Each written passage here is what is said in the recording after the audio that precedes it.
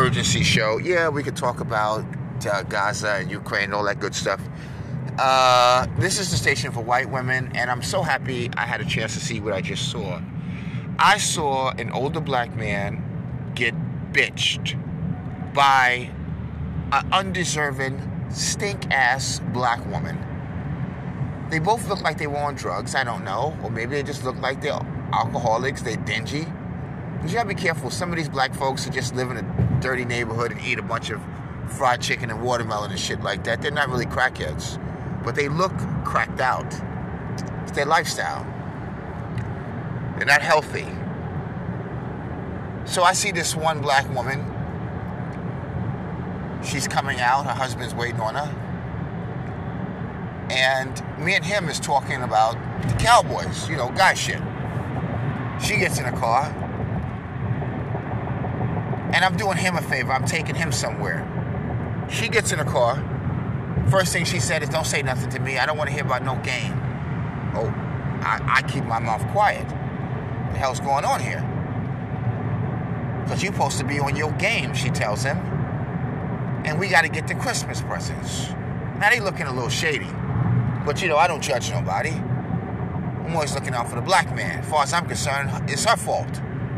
Well, anyway, she gets in a car. And I drive them to Walmart.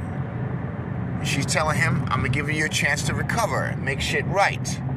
Now, I picked him up from a cheap-ass hotel.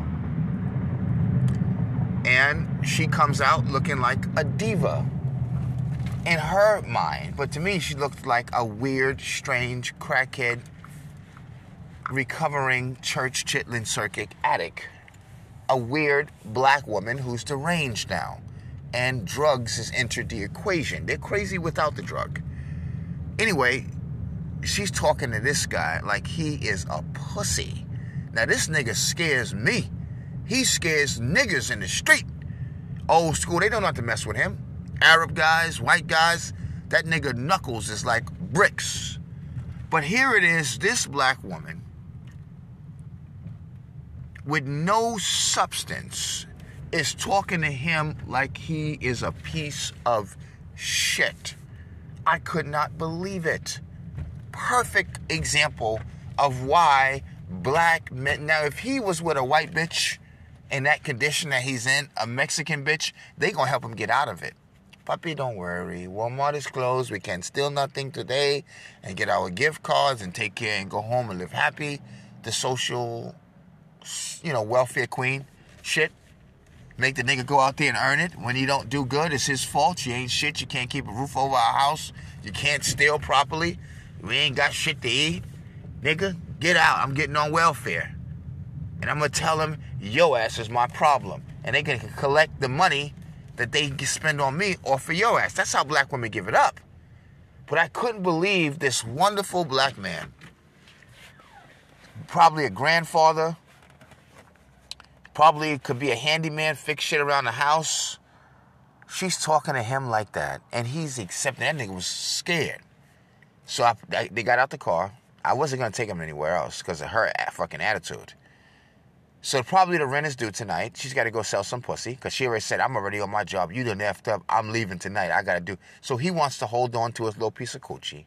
Probably just want to have some fried chicken in a hotel, have him a beer, enjoy Christmas with no drama, and this bitch is going off on this nigga. Looks, it's better for him to deal with a police officer right now than deal with her. Black women fuck up a black man's head so fucking bad you lose your keys, you piss on yourself a little bit, you burn some shit, get into a car accident, lose your job, all in one day fucking with her. Their juju, by the way, his name was Juju. Their juju is so fucking toxic. This is nothing against them. It's your... New message from Noah. It's your behind, black man. Be right there. I'm trying to get together. Be right there. I heard you, nigga. Get your ass out here then, damn it. Nigga, pull up. I'm ready to go. Get your ass out here. It's Christmas. Now, I'm a little hard of hearing. I got a device on my phone. Everybody that texts me, calls me, it tells me, called from, or whatever the message is. Sometimes it's not good because people be like, hey, man, I need to borrow $5. I want nobody, hey, I need to borrow $5. Stop. But anyway, it's okay. Anyways,